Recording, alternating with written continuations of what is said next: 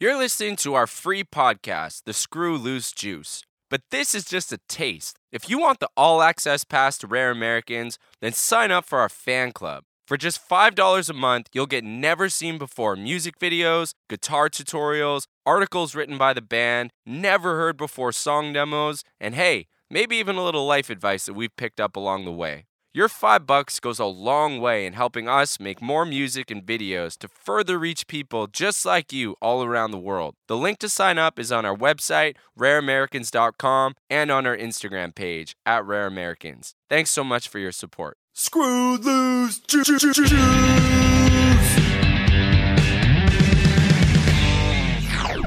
Oof. Hello. All right. We're back for a new podcast edition. We're sitting in a hotel room right now in Munich, and we're currently recording this on 3 individual iPhones. A band who's all apparently tech savvy and things.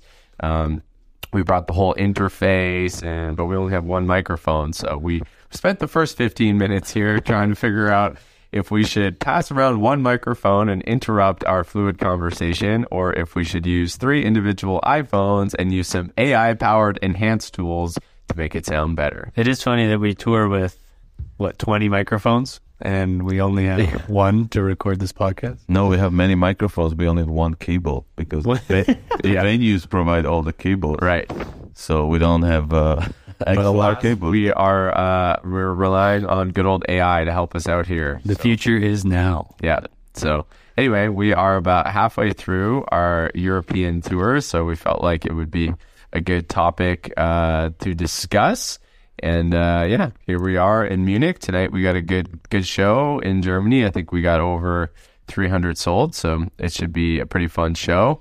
But yeah, it's been an interesting tour. It started out very on not a great notes. Lubo is obviously not here, and people have asked at the shows, and it started in Bratislava about 30 minutes before we went on stage. We got an unfortunate call that his wife had like a real emergency and had to be rushed to the hospital. So it was a pretty serious situation. And so we caught Lubo the first and last flight out of the city and had to get him home. So we had to figure out really on the fly to play as a trio. So but anyway, good news, kind of full circle. It was looking pretty hairy for a couple of weeks, but she took a real turn in the last week, and it seems like she's finally kind of out of the woods, and hopefully we'll be home in the next week. So we're really thankful about that. But yeah, interesting start to the tour for sure. Yeah.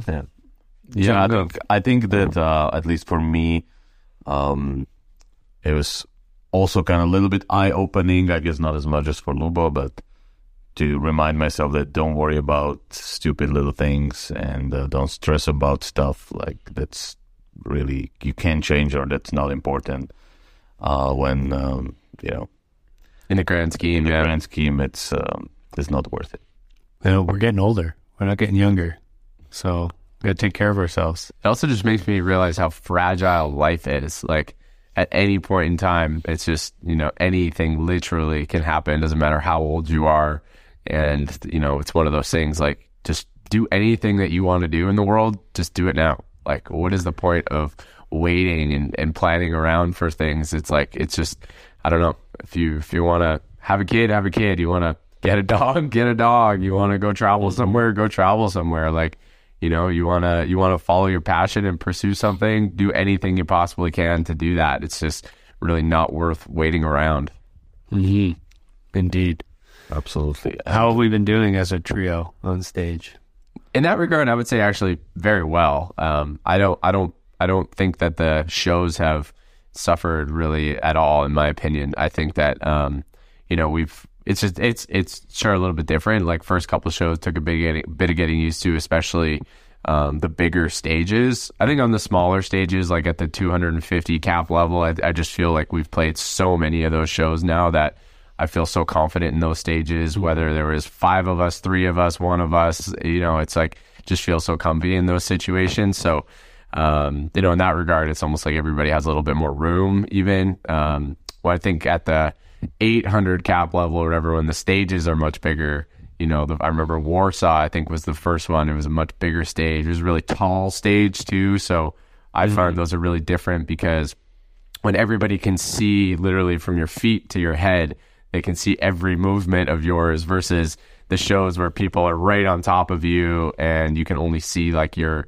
mid to your head kind of thing. You can't analyze all your movements.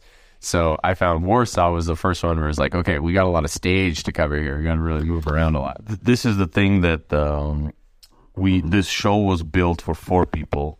The lights are set in a way that they're centered, and James is supposed to be center, and me on the left side, Lubo on the right side.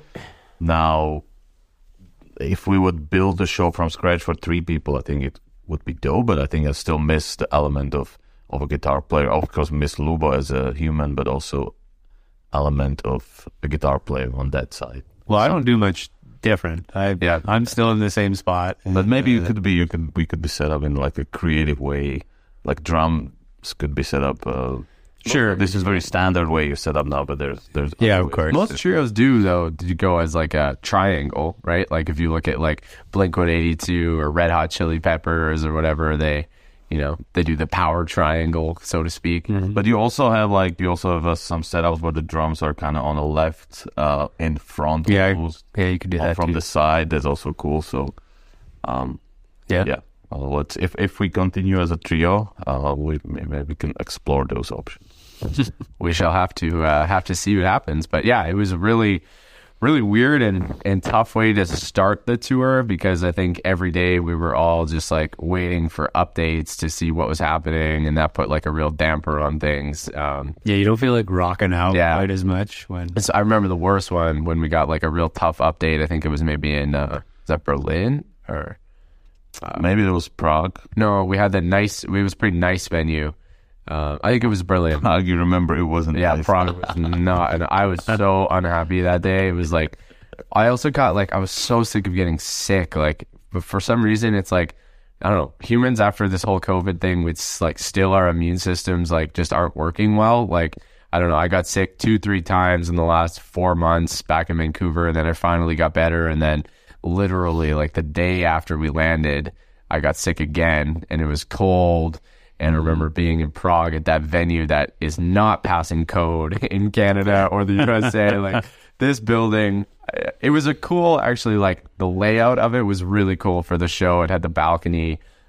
Seemed very European. Like, there was disco all over the floor. There was cigarette smoke that had been stuck in the walls for feel like 50 years. It was like you just couldn't. Everybody also, the venue staff was smoking in there. It's like you just could not breathe. I thought the building was going to fall down. It is funny for me as a European because I grew up in places like that pretty much. Smoking cigarettes, drinking beer, smelling piss or whatever. So obviously it's not pleasant, but I'm kind of like, well, whatever, used to it.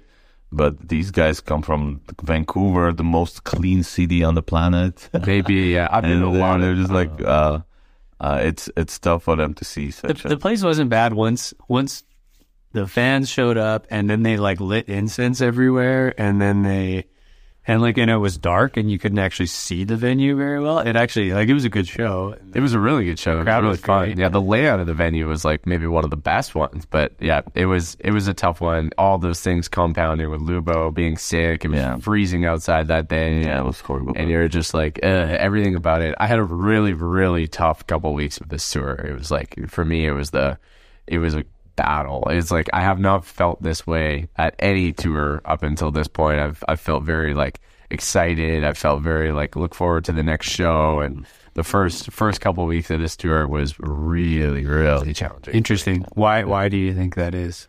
I don't know. I think maybe a couple of reasons. One, I think that we're playing the same show for like it seems like such a long time now. Mm-hmm. So I find like we're just repeating the same day every day almost kind of thing. That for context, this is the same show we played during the U.S. tour, right? Second U.S. tour. Yeah. With a couple of tweaks, a couple little tweaks, but for the most part, the same show. So I think that is just like, when you've done the same thing now 50 times or something like that, it's like, it's lost its maybe charm a little. I also think that we've spent now like an entire year pretty much like playing shows, and even when we were back, it was very quick. And then, I remember even after the second US tour, it was like, oh my God, we had a 3.5 month break or something now, of not playing shows. But really that goes so quickly because you're immediately almost back in the rehearsal room and spending half your day doing that. And we were behind probably on rehearsing, I thought. Could have rehearsed earlier. Maybe, yeah. But I think we knew the show so well, so we didn't, I felt like after 2 rehearsals, we could easily go play a show. Yeah. So I think all of those things kind of compounding and the travel and whatnot and being sick and I just think it lost its novelty a little bit to me. Yeah, I think we've learned how much work touring is.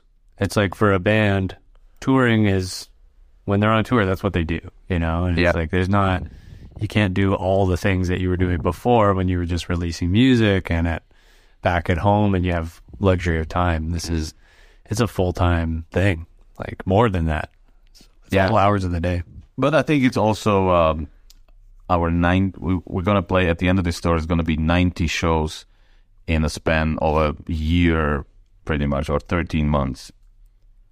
And 90 shows.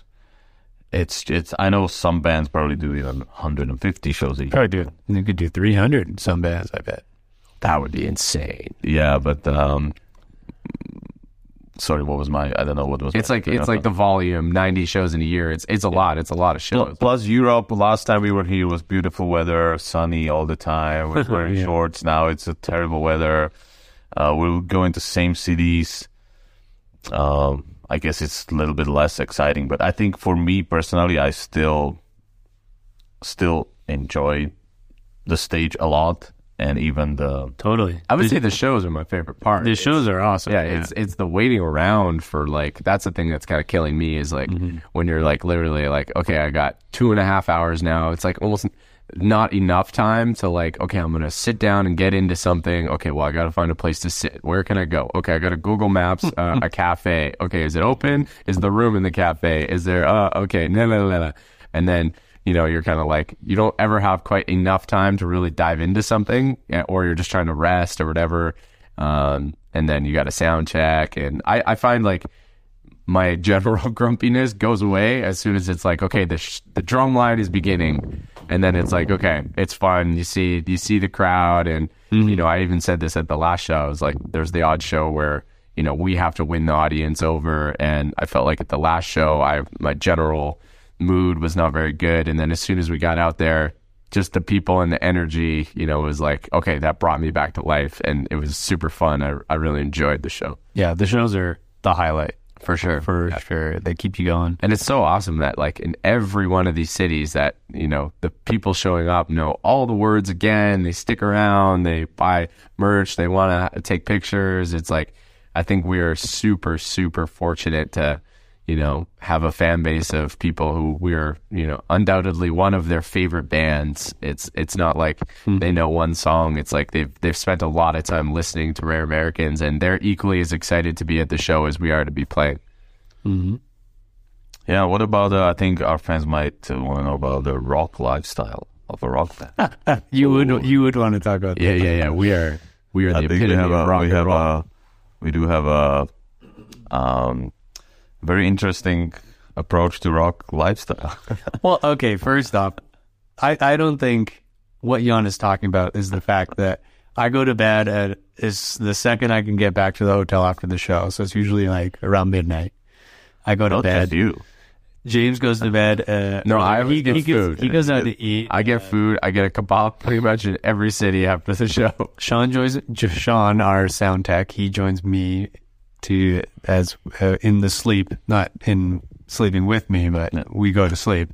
Eric also goes to sleep, our manager, and Michelle eats with you. You get. I kind of force her. If it was up to her, she'd probably just go to bed. But I don't like to eat that much before the show because I feel I just feel so full up there. So I like to usually just nibble before the show and then eat after the show. And so I drag Michelle with me. There is one rock star in this band, and that would be John Bongo, the legend. Yeah. Even though I think in the rock star scheme, I would be just the the most boring rock star who drinks 3 beers and goes to bed Compared to us, 2 you a.m. are- or something. But compared to I'm the rebel and I'm the bad guy here. So. Yeah, tempt Django with a good time, and he's there. I didn't actually on this tour, as I said, only maybe a little bit Paris, and I talked to Stano for a long time, but I didn't really go anywhere. Well, it's tough when like the next day we've had a lot of lobby calls that are like 7:30 a.m. or we've had a few 6 a.m. So if you finish a show and you don't get back till midnight, 1 o'clock, you're falling asleep. I also find after shows you have like quite a bit of adrenaline. It's hard to fall asleep like immediately. You got to go and have a shower, and so by the time you actually sleep, it's probably 1 in the morning, and if you're up at 7 or something, it's like even that is not quite enough sleep, let alone, if you stay out till 2 or 3, it's like you are going to get run down extremely quickly. Yeah, this tour is also different because, we're doing kind of planes, trains, and automobiles, which is very different than the U.S. tour where you have a bus and, you can go kind of take a nap anytime you want. Your bag is always in the same place. You're sleeping immediately after the show, right on the bus. This one is kind of like pick your adventure, really. Everybody can kind of do whatever they want, whether it's walking around for 3 hours in the day or you want to take that time to sleep, or after the show you want to go to a bar or you want to go back to your hotel. It's like everybody kind of has their own authority to kind of like live the adventure however they want to. within the constraints of your time. Yeah, your lobby calls and not being late for those. Yeah, our manager Eric is very good at letting us know when the lobby call is. Yeah, about 100 decks. We've been very punctual, I would say. We've been pretty solid in that regard. Yeah, we're pretty good, except for Django. He missed something. Didn't he miss something? Yeah, no, I didn't miss some, but there was Biluba still. that was Luba very was early on. That was jet lag. That was the rehearsal. It was right? definitely not party reason. Yeah, that was jet lag. We had landed in Austria, and we were supposed to rehearse that day at 4 p.m. Yeah, Or 12. We were supposed to be at the rehearsal space at 12. leaving for a thing at 12. So we had Leaving the at 12. call and Or leaving at 12. And we were going to go eat. You and I went to eat, and I put into the group here, we went to this cool Vietnamese restaurant. So I was like, we can all eat at 11:30 or whatever, eat together, and then we'll all catch the Uber and go there. And Duran and I are like arriving at the restaurant, and we're like, we haven't really heard from the other two. I wonder if they're joining us for lunch or if they're doing their own thing. We're not really getting a lot of texts. Doesn't seem like they've read these text messages. Okay. I vouched for Django. I was like, Django and Luba, I was like, these guys got it. They'll show up on time. They're not going to start this one off. Sure enough, we eat our delicious meal, and then we're like, okay, maybe we should just walk back, and maybe they'll meet us in the lobby. No one's in the lobby. Oh, shit. Okay. Do we know their rooms? Okay. We have no idea their room number. We asked the hotel. Nope. We're not allowed to give out room numbers. Oh, shit. Okay. Can we call their room? Nope. The rooms don't have phones. Oh, my God. And then finally, I don't know how, so maybe Eric had the room number, and it's now like 12:45 or something, and I come knocking on the door, and pretty loudly I put the video camera on, and sure enough, who comes out in their little tighty whities? Bo Django just passed out.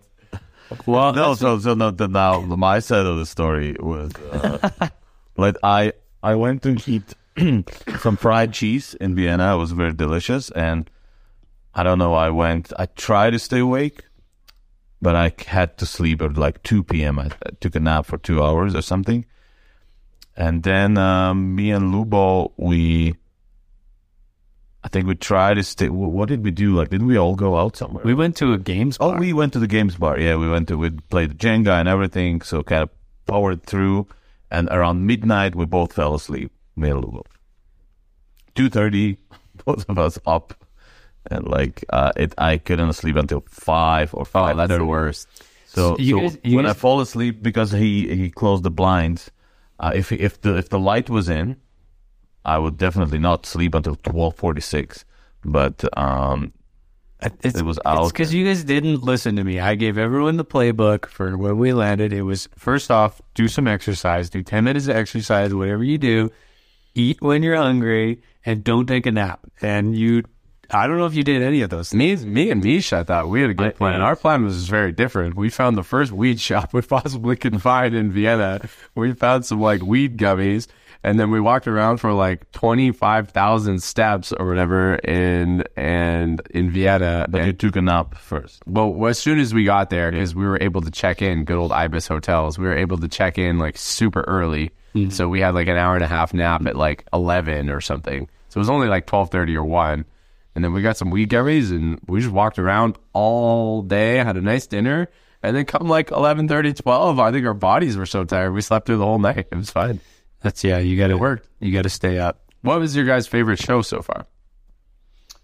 I think Paris was really, again, as last year, Paris was really, it's probably... It was a really good show. There was a lot of fans there, and they were very loud. They were good, into it. Our opening band crushed it, so I think they set us up really well. That was a good show. My favorite was probably Poland. That was the most, I think, surprising. Yeah, me too. I think that was my favorite. Like, how can... It still blows my mind that I know nothing about Poland. I didn't know anybody in Poland knew about us, and you show up there, and then there's like 400 people. That was like one of our top selling shows. Yeah, I would say that was my favorite too. That was also because it was a big stage, first big stage, playing just 3 of us. The venue was sick. The green room was sick. Yeah, really, that was nice. But it was a little bit complicated to get to the stage. Yeah, also we had a huge, sweet ass like movie theater screen behind us. Big screen. That was awesome. That show was really, really fun. So that was a surprising show. I think we've been surprised by all the shows because we get our ticket sales sent to us like every week. And some shows we were like, I don't know if this is going to be mostly the German shows. Fans in Germany here, you guys need to step up. You need to spread the word a little bit. Well, I mean, there could be many reasons for that, but I think each show there turned out to be like, it was great. It turned out to be more people than we expected, and the fans are awesome. And so I think when you look at the ticket sales all the time, it can get in your head, and you think like this is not going to be a good show. I think switching the venue was very, very, very helpful in Cologne. In Cologne, yeah. Oh yeah. Cologne was great. That show actually felt like awesome. It felt packed, but I think if we would have played that show in the original 800 cap venue, it would have been much tougher. Yeah. So it's such a difference. Like if you have, you have 200 kids, but it's in a 250 or 300 cap room. It feels all the energy. People, energy kind of breeds energy. But if you have a room like Berlin, which was like 500 or 600, and there was maybe 250, and it's like half full, to me, that show had like the least amount of energy thus far because people just have so much more space. It's just, it makes sense to me. Mm-hmm. Yeah, probably Berlin was still good. Still, I kind of like try to be thankful for any show because most of my life, pre-Rare Americans, I played for 3 friends or 5 people who are talking about something else and drinking beer. So it's like there's levels. I think the festivals are a little weird, but even that I appreciate. It's always tough, to play for non-fans. And Pass Pop was weird because I was just wrong, like because the band who played before us, who was cool, I can't remember their name, but they were a Dutch band, and the tent that we played in or whatever was about 2,000 people, and it was packed. Even the band that we saw earlier, that like bluegrass kind of band, it was packed in there. So I was like, okay, this festival has 30,000 people here today or whatever. Like just by default, it's just going to be packed. And I think that people, even if they haven't heard of us, we're going to win them over. They're going to enjoy the show. And so after the band finished, the tent totally cleared. And I was like, okay, well, maybe they just, come back in half an hour. And then, I'm like 2 minutes before we go on stage, there's like 6 people in there or something. And I see like 2 Rare Americans friends at the very front of the stage. That was awesome. Shout out to those guys. Yeah, I was like, oh man, I hope, Kate, people are going to come in really quickly here. And then they didn't. And so we kind of went on stage and it was almost dead empty. And then, as the set progressed, there probably ended up being 500-600 people in there, but in a 2,000 cap room or something. And at that point in time, we played at like 8:30 and people were... Yeah, it was the third day of the festival. Stad was performing in it. Stad Line, which is a very popular local band. And I guess the spot wasn't the best spot, even if you think like 8:30 is a good spot. But I could not believe how drunk people were at the festival. It was that was it. Yeah, I mean, it was fun. What is for context? What's the difference between our headline shows versus like a festival show? What's the difference? Well, I guess the set lengths vary between, our headline we know is the same every night, and those could be 40 minutes or an hour. And I would say the biggest difference is we don't have our own fans there. Yeah, so. That's key, right? So when you do the headline shows, it's really cool. But then when you do a festival, it's the exact opposite. You have to. It's like a talent show. Yeah, you have to win over everybody because nobody knows who you are. Yeah. Until we get actual fans. It's also the quickness of the setup is like we when we go to a venue, we just slowly load it out, then sit around, then set up the whole show. This thing happens in half an hour. Very quick, yeah. You have to put it in. There's so many people working around. They just use the riser. No tweaks. Yeah, you just gotta kind of set up and go. Boom, boom, you go. And but Chompy did a really good job on those festivals. Yeah, he's been great. Yeah. You're listening to our free podcast, The Screw Loose Juice. But this is just a taste. If you want the all-access pass to Rare Americans, then sign up for our fan club. For just $5 a month, you'll get never-seen-before music videos, guitar tutorials, articles written by the band, never-heard-before song demos, and hey, maybe even a little life advice that we've picked up along the way. Your $5 goes a long way in helping us make more music and videos to further reach people just like you all around the world. The link to sign up is on our website, rareamericans.com, and on our Instagram page, @rareamericans. Thanks so much for your support. Does this make you want to play festivals less and more headline shows? I definitely like headline shows better, but one thing I will say is festivals when, the stars align, I guess, like, for example, Rock for People last year, like, I think everything worked out very well. We had a good set time. We were on the second main stage, and it was open air, so... We were on the main stage. Our main stage, sorry. It was open air, so even if people, they could just maybe hear the music from 200 meters away when they're getting food or something, they're like, oh, this is cool, let me go walk over and check that out. And now, all of a sudden, you have 2,000 people watching you. We made, I think, so many fans from that. Like, that was one thing that the Prague show, so many people after the show were like, oh, we heard you guys from Rock the People, and we love you guys so much now.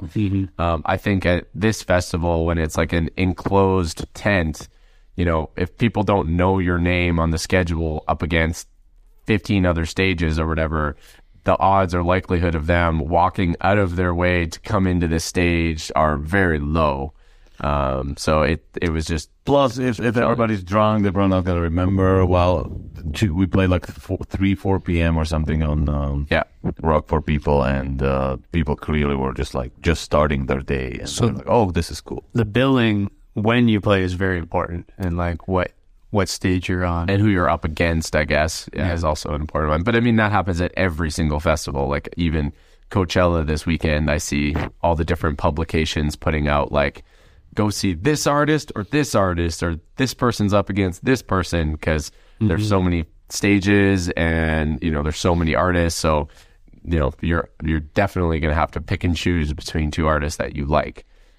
But yeah, so I think the festivals, they can be hugely advantageous to reach a whole bunch of new people who never would have heard of you before. But again, things are totally out of your control, and you kind of have to like get a little lucky. But the festivals are nice for a couple of reasons. One, the food is way better. That's good. You get treated really well, which is awesome. And it pays more.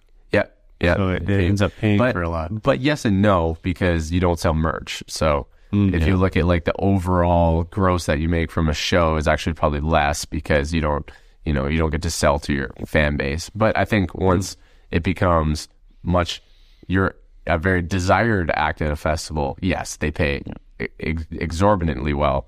But at our level right now, the total that we walk away from a festival is not the same as our own shows, because there's no merch. We're not there yet. We're not the big name on the festival, the big letters at the top. Yeah, you need. But we did make the poster on this one. Nice, and the T-shirt. Yeah, that's a big accomplishment. Yeah, taking steps. So yeah, we'll see. And now we're kind of in second half of the tour. So I was saying this to Michelle the other day. I felt like it's like you're on a run or something, and it's like the first 5 minutes when you're getting into the run and you're like, God damn it, this feels hard. Oh my God, shit, I can't make it. I can't do the whole run. I have to stop. I have to quit. And then you get to like, okay, I'm 3 or 4 kilometers into the run now. You felt like, okay, I've already won. Even if I stop now, I've already won this thing. Yeah. I did what I needed to do. My body feels good. Okay, I can go the extra, 3-4K and make it back home. I feel like, me personally, I feel that way now. For me, once we hit UK, that'll be that feeling for me. Yeah. Still got a little bit to power through, but I know I've been pretty. I've like emotionally, I felt pretty even on this one. Nice. So good for you, man. I felt like I've been like that for all the other tours, and this one has just been like, I don't know. It has been. Well, you're more affected too, but I think by what goes on, like ticket counts or how many people are there. I think you take it a little more personally than I do. Maybe. So for me, I'll just play. I wish that every show was sold out all the time. That'd be unreal. I think we'd all be super energized if that was the case. Yeah, I noticed myself like any show that we get like 300-400 people or 500 people, like my intensity level is so much higher. Like just on the day of the show, on the lead up to the show, I'm just like, okay, it's playoffs here. Like I mean, it's almost easy to be energetic when you have 500 screens. Yeah. But you don't have to really work for that. But I think when you have like an audience that's a little bit on the quiet side and less energetic, then it's harder work to bring the energy. I will to say try though, to win them over. it doesn't always make for a better show though. If your body is like, okay, I'm ready, I'm rocking, let's go. It's like I've also had a couple of shows where before the show, I've been generally kind of like lower energy. I've just been a little bit tired or whatever. And I would say like not as pumped up to go out there, and I feel zero pressure or whatever. I don't know anybody in some of these cities. Like Cologne was a good example. And then you get on stage and there's almost like that freedom of like, not that I don't care. Of course I care. I'm always doing my absolute best, but there's no pressure whatsoever. And there's a freedom in that sometimes that allows to come through, that you're just a little bit more, you don't have any weight on your shoulders. And I think that can often lead to good performance, funnier jokes, better banter. You're just more playful. It's like you're playing with house money or something at that point. Mm-hmm. Yeah, a lot rides on, especially you, as I guess, most of the show is you. I guess, yeah. Like as much as I can't do very much, right? I'm just behind the drums, and if people look at me and get something out of it, like great, but I'm kind of stuck there. So, yeah, obviously it's hard to play drums moving around. What's next? No one's made that invention. Next step is the remote controlled drum riser that moves around the stage. What do you guys got planned for the summer once we're back? What are you looking forward to? I know I have no plans. I don't know. Not really. We were talking with Mima, my partner, that we would go to Mexico for like 10 days. And, it was funny because normally we want to go, rent a car, do the adventure, just sleep in Airbnb or camping, or even like, not going to resort and all inclusive. But we were like that now. We're not cooking. We're not doing anything. We're just laying on the beach for 10 days, and the kids can play around, and we come back. That's what we need. Changes when you Just have like kids. Totally. Yeah. Totally just relax. What are you doing? I don't know.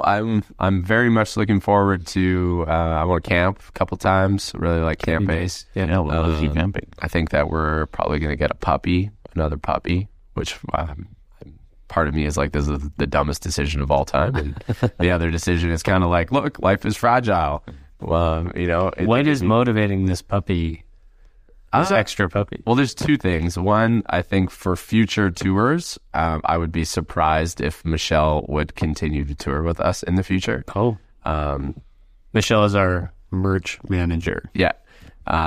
So I'd be surprised if she would tour with us much longer. And For the U.S. tours, I really like taking Alfie. I find it's really helpful for me. It gives me something to do. I enjoy kind of having her around. That's my dog, and she will not be without a dog at home. There's zero chance. So, we're like, this is a window where, you know, we're not going to tour now for a little while. Nobody wants to have a 4-month-old dog or something that you have to be responsible for on your own. So we're like, maybe this is like a year where it's a window where. I think that's fair. Like, I noticed my fiance is doing this Rover thing where, if you know or don't know, it's like a Uber, but for watching your dogs, right? So she is watching other people's dogs, right? Or Airbnb for dogs. Airbnb for dogs. And she's watching other people's dogs while I'm away, and it's like her mood, it's like everything is so much better. She feels like she has a lot more. You have a companion. A companion. She's not like alone. While when we're on the road, we are definitely not alone. So it's like never alone. Mentally, it's a lot different for people on the road than people at home, because it's just their day to day is gone, you know. So I can see having an animal for Michelle would be good. Yeah. She could look over Otis, right? This is not the same. Their cats are just like so independent. They just do whatever they want. Dogs are like, they don't want to leave your side. They're just, and you also have to you have to every day give them exercise. You have to give them so much more than a cat, that your responsibility is so much higher. And once you have that responsibility with an animal, I think you kind of tend to love it. You like I would never want to be without a dog till the day I die, I don't think. And so I could see for her, she's kind of the same. So if she was at home and we're gone for a month or a month and a half or whatever, she'll definitely want to have like a companion there. So anyway, that's kind of a motivating factor. And I don't know, I like dogs so much that I think having 2 of them and them being little buddies and whatever, I think it's going to be a golden retriever, right? Yeah.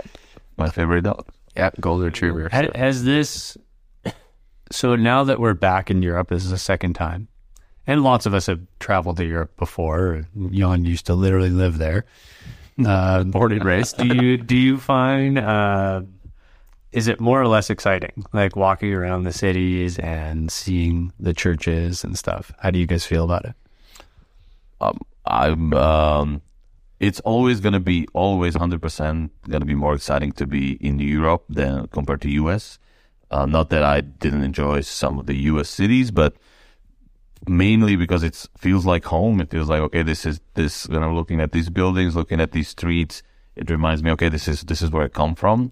So it's really cool. And plus I don't know, the food is more interesting. The beer is, the lager tastes better. The food is cool. I agree. It just looks cooler. Like, I don't know, like U.S. cities are cool too, and definitely, but I feel like this is more up my alley. Yeah, more busy, more, people more alive. We also played in your hometown. We did, which is super cool.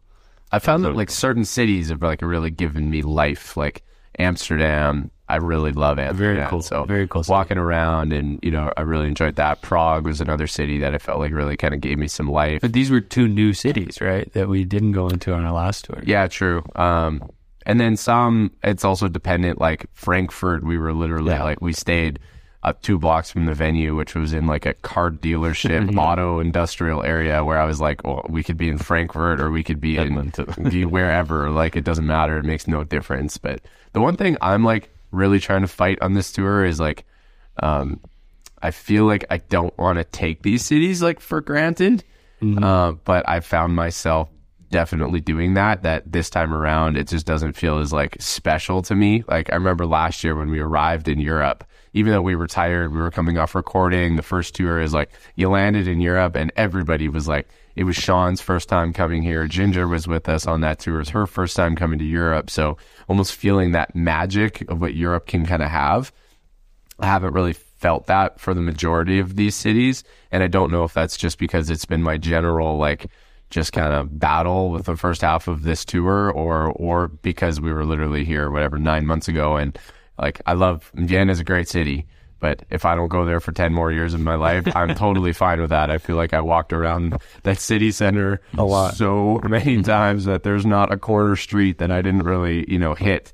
So I'm not like, I wish I didn't like. I wish it felt as special, but I think it's just natural. You know what? This also happens though. I remember when I was like 19 or 20, I went backpacking, and we were in Amsterdam. We stayed at this hostel called the Flying Pig, and it was like the best 4 days of my life or something. Like, I just loved it. It felt so magical. We played pool. We met people. It was like, at that time it was like, whoa, Amsterdam, you can buy weed and smoke it here. You can smoke it in the hostel. It was like just the greatest feeling ever. And then whatever, we had to leave because we had an agenda, and we went to the next city and the next city. And then my cousin and I, who I was traveling with, were like, oh, let's not go to this city. Let's fly back to Amsterdam. And let's go back to that hostel again. We're like, okay, let's do it. And then we check back in, and it didn't have the same, you were trying to relive the same experience that you already had, and you can't really do that. You'll never be able to recreate that magic again. And I find that is a thing. You have to find new magic somewhere else or whatever. You can't try to relive the same experience and hope it is the same, And that's Jan will tell you that's the way we evolved. Our brains are designed to always be seeking out new experiences and new stuff, because the challenge is it's just the way we grow. So I think also though, this is you can really see a year of touring pretty relatively intensely, I would say. I don't know if we could do this for another straight year. I mean, we could, but like right now, like we just chose to do another year of touring right now. I think we probably figure out how to get used to it, but I think there's like a limit to you, just like your energy, and you need to restore, and you need to like have some serious time off and to move into other things. For me, it's also like, there's so many elements of, I guess, what we do that for me, it's like, we could go and do that again. We could go play for 10, 15, 20,000 more people in a whole bunch of cities that we've never been to. But my brain would have such a difficult time, because I'd be like, okay, well, yes, we can do that, but we're almost neglecting this whole other part of what we do. And that's putting new music and new things out into the world, and doing that in a really creative, fun way for people, to come on to the journey and enjoy that part of it. Because even a concert, it's like, great, these kids come and they get to have a great night with us, but that's one night out of a whole year. It's like, you put out a great record, they could enjoy that for every single day for the next year. So for me, it's like, I would almost feel bad that we're not spending enough time on putting these things out into the world, when, especially us, like, we have so many great projects that are done pretty much, that I feel like it's now the time that these things need to come out into the world, and we need to put all of our time, energy, and attention into that. Well, speaking of that, we have another 2 weeks on this tour. Another 2 weeks on this tour. And then what are the future plans for Rare Americans, without giving away too much? This is going to be probably the biggest year that we've had thus far. This will probably be dropping in maybe 3 or 4 weeks. So a couple. We'll be done the tour by the time this is within released. Within a couple of months, this project will be out. So we are entering into a new space, I would say, which is more like a multimedia type of thing, not just as an alternative band. It's like, I think we've now, with animation, we've really kind of upped the game of the projects that we're trying to tackle, and doing longer form content and more almost like films meet music.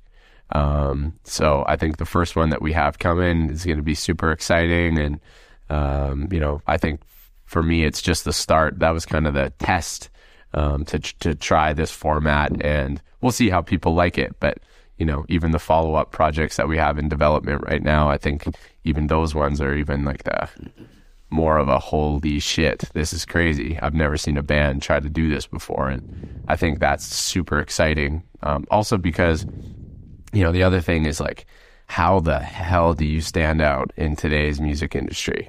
It's like, you put on Instagram and it's like, okay, Post Malone puts out a song and I don't even barely makes my feed, and he's one of the biggest artists in the world because there's so many people releasing music and touring and playing festivals and trying to get your attention, and who are all creative people literally looking at the murder board on the wall trying to figure out how to connect the dots and do this in the most interesting way possible. It's like, you know, all good artists are doing that as well. So they have a big team. Sure, they have teams or whatever, but I think a lot of artists, or at least the best ones, are, you know, thinking about these things themselves as well, and a lot of the creativity, you know, comes from them. So you're like, holy shit, how do I succeed in this game, and how do I capture people's attention?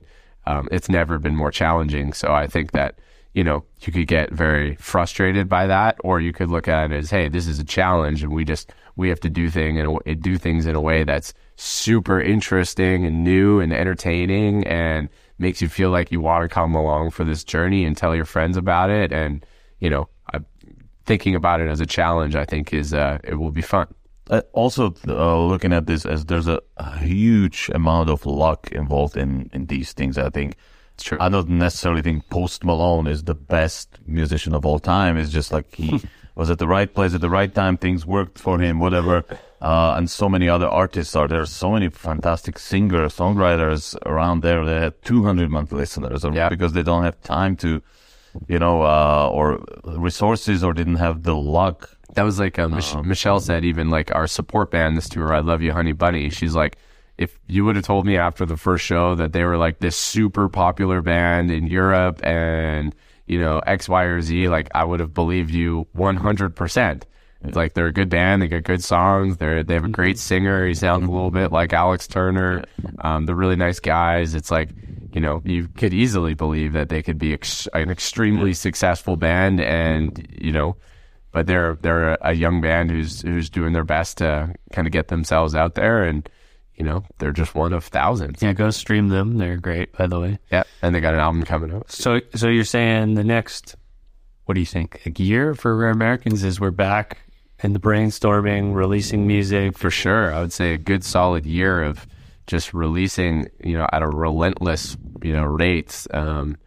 At least that's been my thought. And I think a lot of these things, it's like in the music industry, there's no really like how-to guide of like how to succeed, how to get a hit, how to grow. It's like no one has that blueprint. I think every major label is literally sitting around an office trying to figure that out themselves. Like, post it on TikTok and post this clip 400,000 times until we get one that goes viral. If it doesn't, okay, we're switching to the next TikTok clip in the song. And until we get a reaction, that's when we'll put something out. It's like they're all trying to figure this out just the same as we are.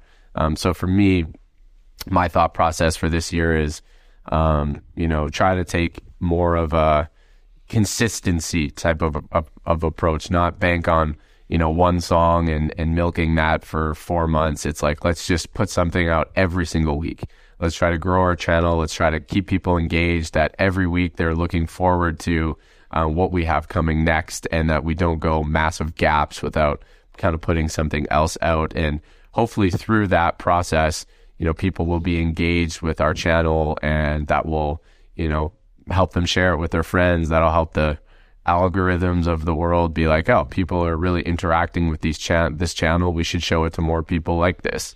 And I'm hoping through that process, we'll just see a steady rise in our listenership. And then, of course, the icing on the cake is if, you know, you get something that reacts. I mean, that's amazing. And I think Django kind of nailed it. There's a real element of luck to that. Something has to happen, right time, right moment, right person reposts it, the right, you know, whatever goes viral, you know, just virality is just somehow something resonates. And because I think there are a lot of people who didn't know our music, and they're like, wow, this music is really cool. I didn't hear about it. And there's probably so many bands like us that people didn't hear their music and they would have listened, or, you know, it's just, it's also the industry is not the nicest, the greatest industry of all time. So, well, you also have to, we have to put ourselves in the position of being lucky, right? You can't be lucky if you have nothing. Which is what I think we're going to be doing this year. That's why, my thought on this consistently releasing things, it's like you're just getting more turns at bat. Like you're putting more shots to hit a home run. Like you're literally just getting more swings than the average group does, who's only putting out 3, 4, 5 songs a year or something like that. If we put out 30 songs or something, it's like, okay, we just have more opportunities. And also it's like, if you look at it like also from like, we're an independent band, you have to make money in order to do these things. So, the more songs that you have out into the world, it's just more things that people can listen to. It's like literally more kind of assets in the game that are going to start making money for you. It's like, why would you keep those in your iTunes library? It's so much more advantageous to put those out into the world, as long as you feel like your quality level is not dropping. And I certainly don't feel that way. I think that our quality level over this year is going to actually increase. Yeah, we got some good stuff. Yeah, I mean, I realized yesterday that I joined the band at the second album and recorded 6 albums with this band. That's pretty damn cool. And how many have we released? 4 in an EP? 3 in an EP. 4. No. Talking about you, the band as a whole, not just you. But okay. 1, 2, 3, 4 in an EP, and we have 3 more. So yeah, so I recorded 6.5. 6.5, yeah, which is pretty damn cool. In 4 years or 4.5 years that I've been around, it's. And the other thing that's cool is once we're back home and we're not touring for a year or whatever, it's like we have to replenish the song folder, because I feel like, we went through the whole, pandemic and things like that, where we had 50, 60 songs sitting in folders of, demos or whatever that were good songs to be recorded. And now we've really used a lot of those. So, now over the course of the next year, we're going to have to really replenish that bank and write a lot more great songs. So I think that's going to be a fun challenge. There's new songs, new experiences. We can plenty of new material. Yeah. So anyway, I think that's a good place to leave things. So if you are a Rare Americans fan, I think that this is going to be just the start of a really exciting journey, and it's a really good time to be invested in all things Rare Americans. Mm-hmm. Thanks to all the European fans. Yeah. You guys have been awesome. And also, everybody join our fan club, because the fan club is really cool. That's another thing I'm really looking forward to spending a lot of time working on and writing articles for and making a lot of content for.